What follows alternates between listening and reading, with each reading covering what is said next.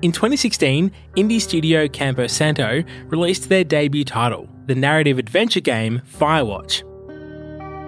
Set in the national forest in the Wyoming wilderness, you play as a fire lookout named Henry. Hey, sorry, guess I slept in. Firewatch beautifully portrays the isolation of the wild. Henry's only source of human connection is the voice of his supervisor, Delilah, over a walkie-talkie. Hello? Whoever this is? It's Henry, right? Yeah. I'm Delilah. As you progress through the story, strange things start to happen and a mystery unfolds. There's some guy out here giving me the creeps. The creeps? Wait, he's looking at you? Is he doing anything else? I don't think so.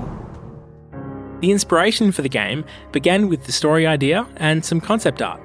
But even as Campo Santo started pre-production, the team didn't quite know what Firewatch was going to be. To be totally honest, when we started making the game design was very up in the air. It was very open-ended at the time. But in a way, that was sort of what was appealing about it. Because I think there was an agreed-upon sense by all of us that we wanted this thing to be story-driven, but we didn't want it to just be a game in which you wander through a world and receive a story that has already happened, essentially. But I remember there being just this sense that we all thought we'd like to do something that is a bit more reactive and present tense, in the sense that there's a story that you're inhabiting, not just a story that you're uncovering. There certainly was no grand plan. There was a collection of people that were close friends of ours or friends of friends who we thought were unbelievably talented and that we wanted to collaborate with. And we felt if we're put in a place together and given some time to make a video game together, would probably make something pretty good. And that was the product and business strategy we had going into making Firewatch, while also completely ready to walk away from a burning disaster if it didn't go the way we hoped.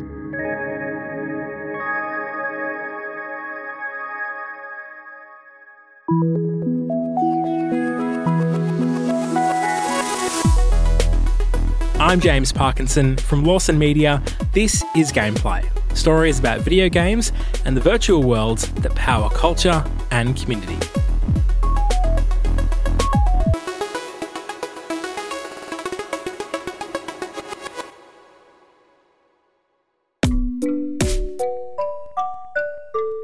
Campo Santo was founded in 2013 by Jake Rodkin and Sean Vanneman. The pair had left Telltale Games, where they worked as writers on The Walking Dead. That was the game where he and I collaborated as creative leaders and really felt like we saw eye to eye on what a story-driven, character-first video game could be. And having made that game together, we started talking about what it would be like to try to do something on our own. This is Sean. What if we took a lot of the lessons we had learned making The Walking Dead and applied them to a first-person game where the tools of cinema and of exploration and storytelling, like a stricter formula, were able to flourish? Sean and Jake were soon joined by the artist Ollie Moss, and the trio started to collaborate. We became friends with Ollie over the internet. Jake had reached out to Ollie about this, like a mutual adventure game fandom at the time, and they were talking over instant message. And Ollie had been at the time a sort of what I would call like internet prolific graphic designer and illustrator. I think it was maybe Jake saying, "Hey, have you ever thought about making games?" And I think at that time, Ollie was in a spot where he really wanted to take a big leap from the work that he'd been doing. Ollie is a just voracious video game digestor. He plays just about everything. I think he always has. He is a denizen of the internet and of culture. And he happened to like the games that Jake and I had worked on. We were obviously big fans of his. And then we met in person, and there was a lot of kismet around the driving vision for Firewatch. The challenge of starting a studio from scratch is where do you find the funding? Fortunately, Campo Santo were able to strike a deal that came from an unlikely partnership, the software company Panic. Panic have since published Untitled Goose Game and launched the handheld system, the Playdate, but back in 2013, they'd never published a game before. They, at the time, were making Mac utility software at the highest level. Jake had been friends with the founders of that company for a long, long time and had shared with them that we were starting this company and trying to figure out how we were going to pay for it. And they came to the table saying, hey, look, like, we're not going to be able to offer you what, like a major publisher could offer you in terms of capital, but we can offer you guys a fair deal and give you guys a whole bunch of freedom you're probably not going to be able to get elsewhere. And along the way, we're going to be able to understand what the game business is like, and maybe we should be the guys that go on this journey of making Firewatch with you. And it was 100% the right decision. So the thing they gave us was a bunch of trust to go make our game on their dime. So it ended up being a pretty wonderful relationship for us.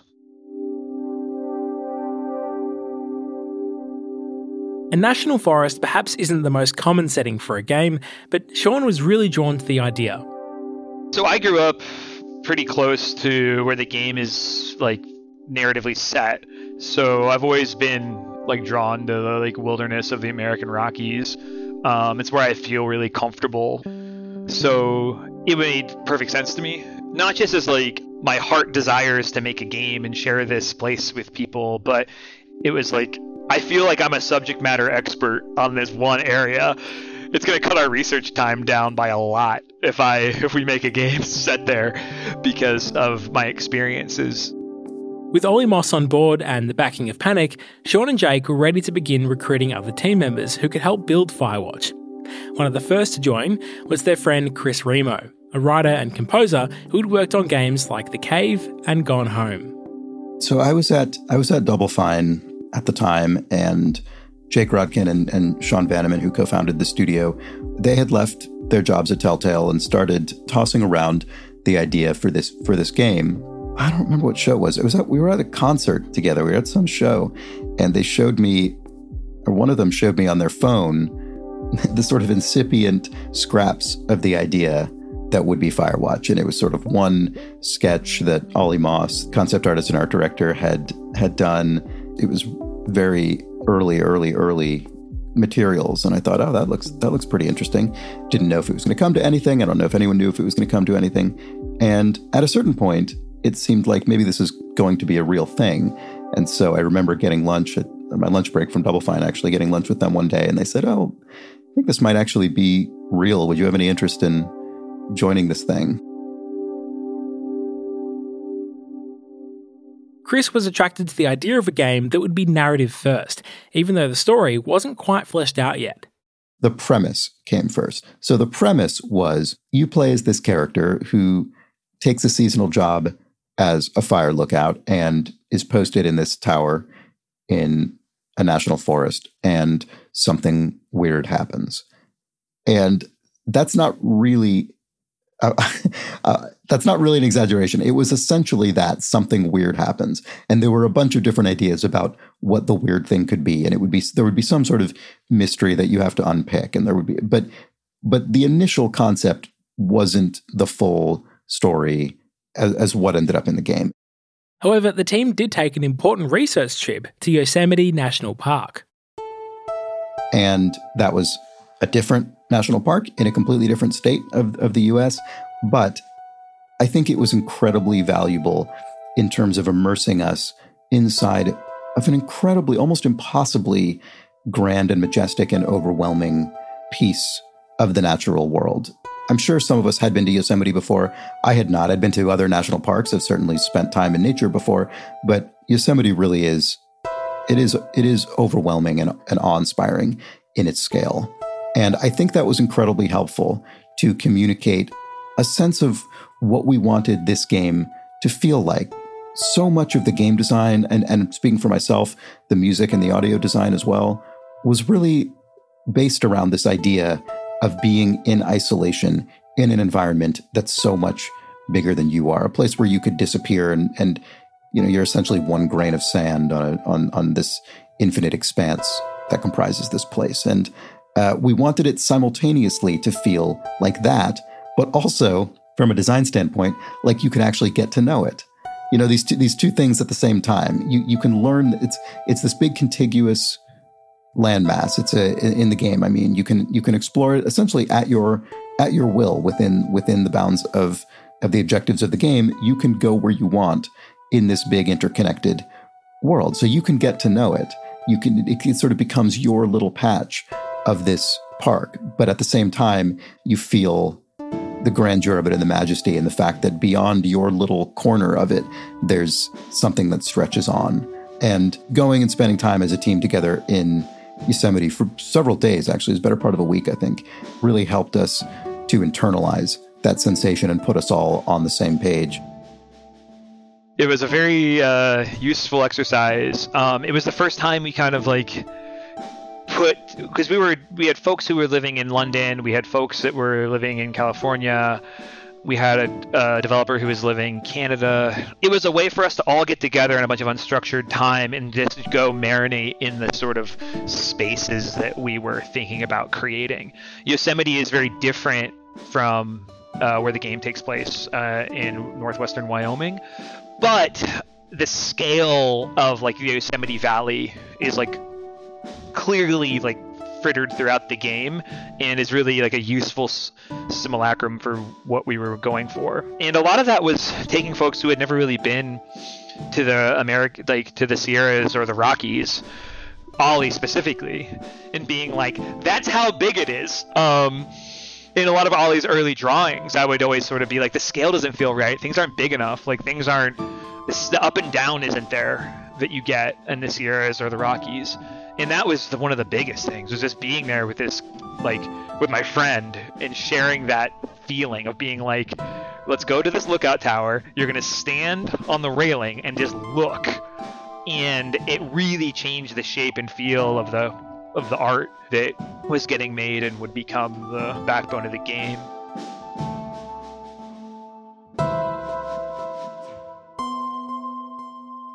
Building a prototype is often one of the first steps in game development, and that was the case for Firewatch 2. The game is in first person, and how you interact with your surroundings became central to how Firewatch felt to play. And we did a deep dive on just the radio mechanic. Hey, sorry, guess I slept in. You got a relaxing, 14 hours of sleep? Whew. Yeah, Jesus, I guess it's 6? 6:45. Whoops. And that unlocked the game.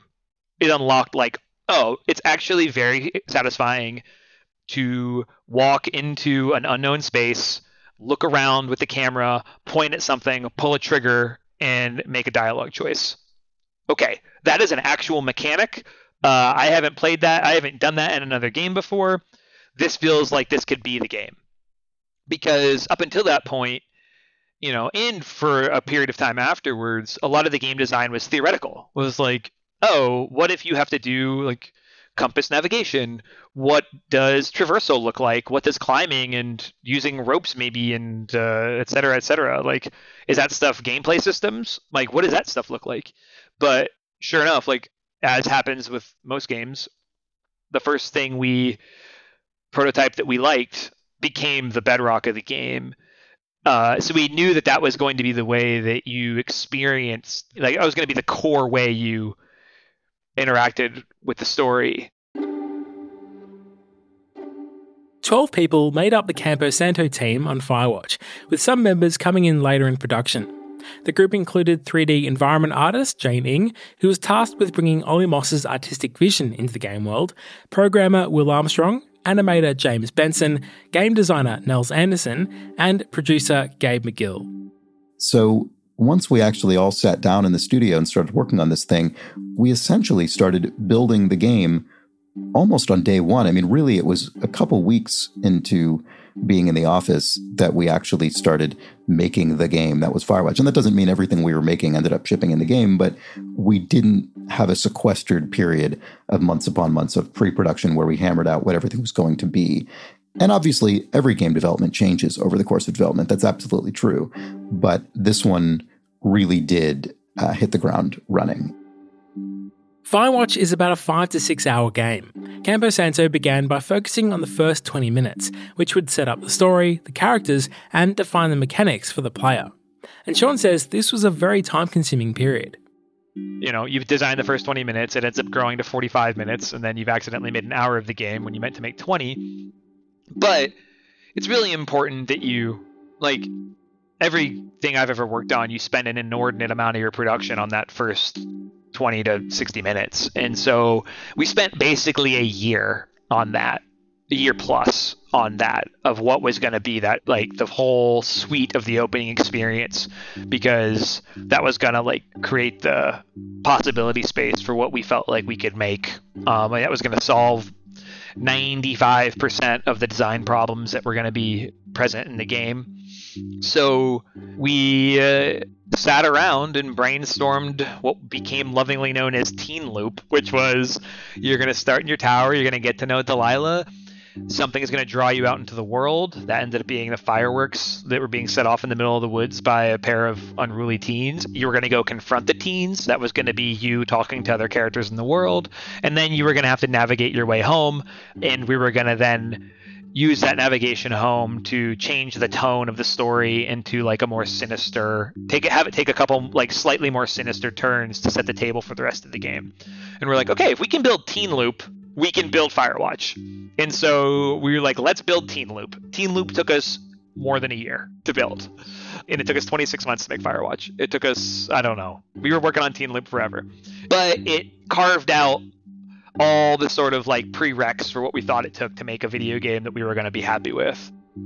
Even with that first section of the game built, it wasn't all smooth sailing from there. Deciding how the story would progress and ultimately end would prove just as challenging. That's coming up after the break.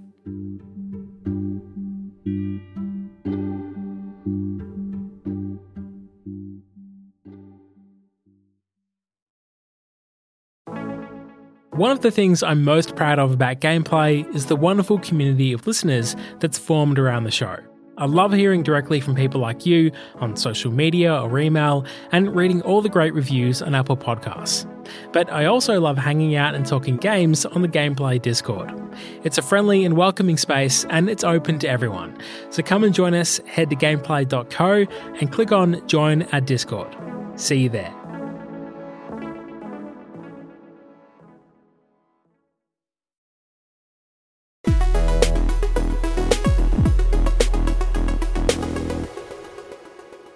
Firewatch tells the story of Henry, a man who takes a summer job as a fire lookout in the Wyoming wilderness to escape from something in his personal life. And as a narrative game, it takes a simplified approach to its mechanics. Your interactions with objects are limited, and the story progression is made through Henry's conversations with his supervisor Delilah over a walkie-talkie. Here's Chris Remo. There was a sense that we were setting out to make something that was a bit more player-driven than maybe the expectation for a non-combat oriented narrative game. And that was really exciting to me. And I thought that there was room to do some interesting exploration in that vein. And also it being set outdoors in essentially what is an open world, which you wouldn't call Firewatch an open world game, but it is strictly true that it does take place in one single contiguous environment. I mean, it does take place, mechanically speaking, in an open world, and that does have meaning to the game experience, even if the overall narrative is essentially linear. So those things were largely constrained by practicality and a sense of determining what the game really needs. What did the game need in order to tell the story it was going to tell in a way that would still allow it to feel essentially player-focused? And using what the game needs as a benchmark or a litmus test probably sounds slightly glib to say that, in the sense that that's really what every game does or should be doing.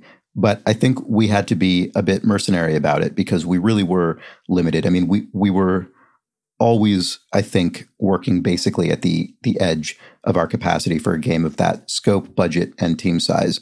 We had a bunch of different ideas of really ambitious mechanics, and ultimately, as with any game project, we had to scope to what we had the ability to build in the time and budget available, but also what actually made sense to build given the game that we ultimately discovered we were making.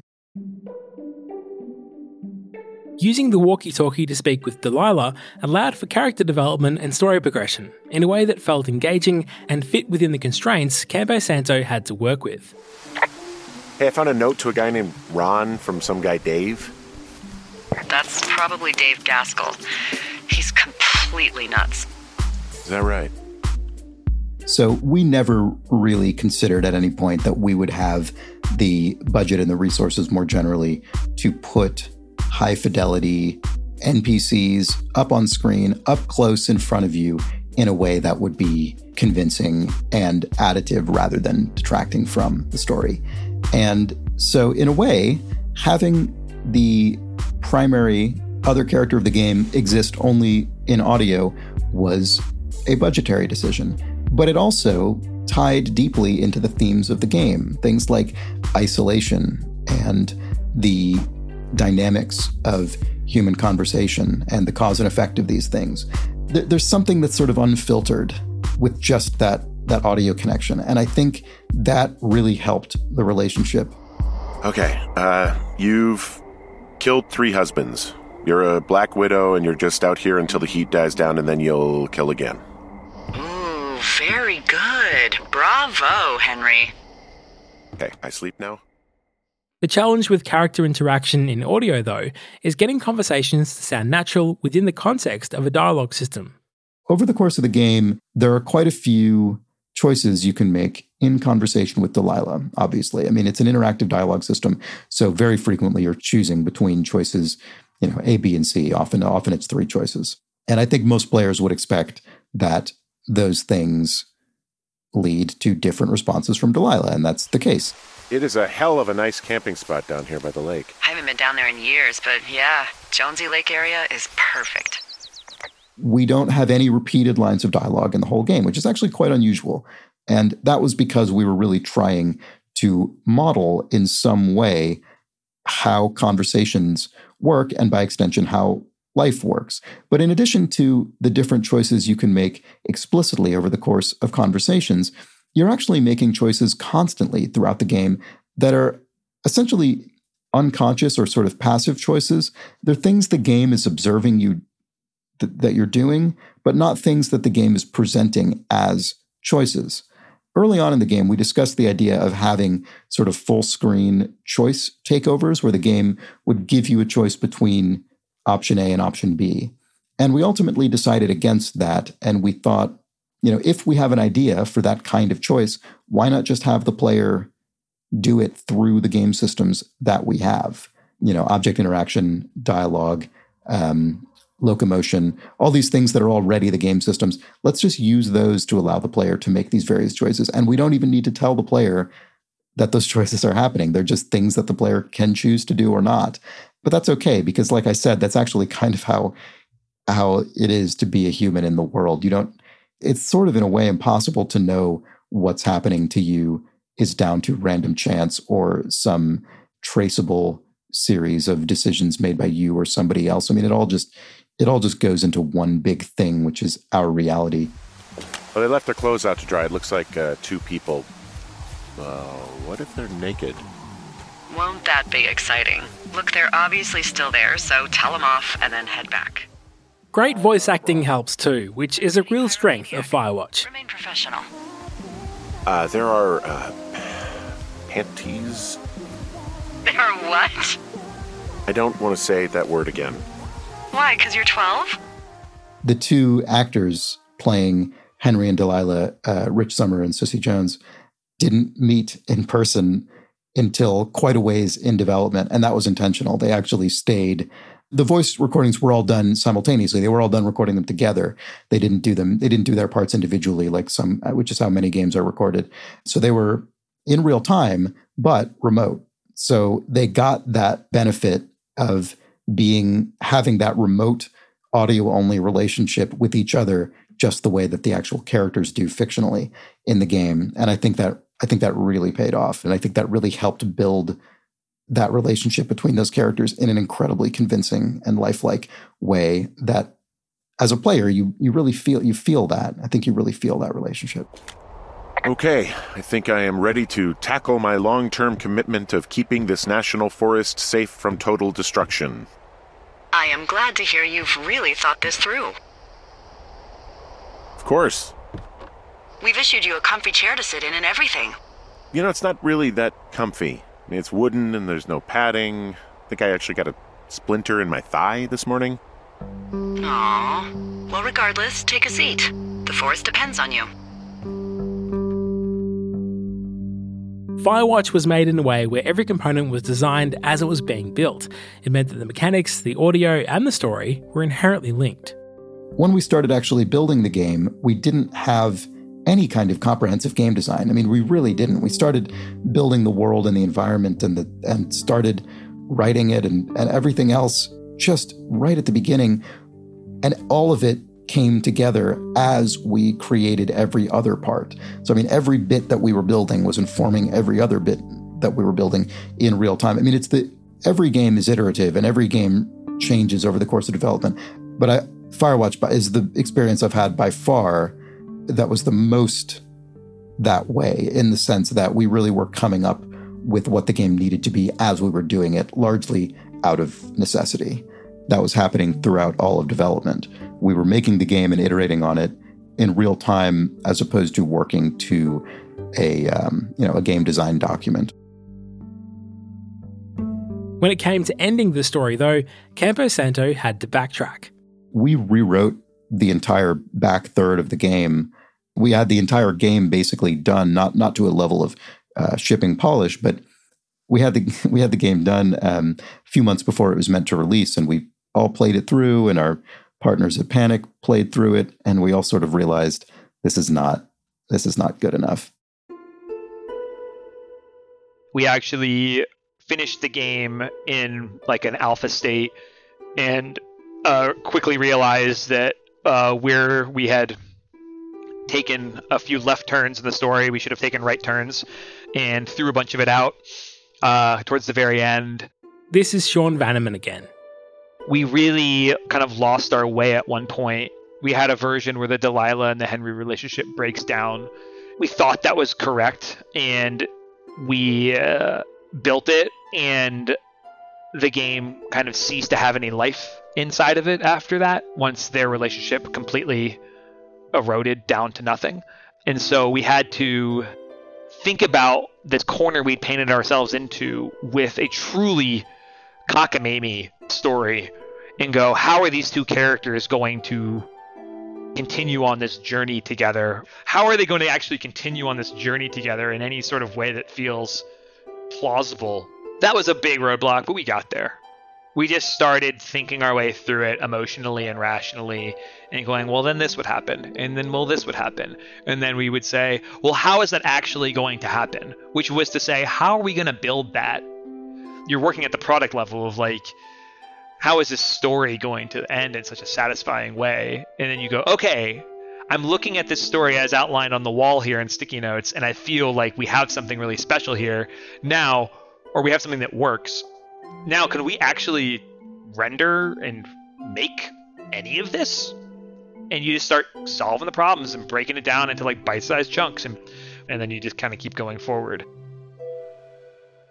So, we delayed the game at that point, spent several more months completely rewriting and redesigning the ending, and then eventually shipped the game. But essentially, that was happening throughout all of development. We were making the game and iterating on it in real time, as opposed to working to a game design document. Firewatch was eventually released in February of 2016 to mostly positive reviews. Campo Santo sold over 1 million copies in the first year and picked up multiple awards and nominations, including Best Indie Game at the Golden Joystick Awards. While the team put a lot of thought into rewriting the ending of the story, some players and reviewers were still critical of how Firewatch concluded. But it was still a huge achievement for a small team under tight constraints, and remains one of the standout narrative games. Firewatch is certainly the thing of which I'm most proud in my career, whose different parts all came together to largely communicate a very cohesive and coherent set of goals and themes and feelings. I don't for a second think we got everything right. I mean, I spend, maybe less so now, but certainly for the years following the release, the first few years following the release of Firewatch, I spent so much time thinking about how many things we would do differently if we just get to make that game again. You know, if we could go back in time with all of the knowledge and experience we have now and make that exact same game again. You know, I've thought so often about how many things we would do differently and probably better. And that can be frustrating at times. But ultimately, I do think we made something that lived up to our intentions. You know, it wasn't something that was perfect or that one couldn't find fault with, certainly not. But we set out to do something and to tell a certain kind of story that was an incredibly interesting and often challenging, but also very rewarding experience. And I'm very glad to have had it, and I'm very happy to have been a part of it. Many thanks to Chris Remo and Sean Vanneman. In 2018, Campo Santo was acquired by Valve, and the studio is currently working on their next title. Firewatch is available across all console platforms as well as PC, so if it's one you haven't played yet, I encourage you to check it out.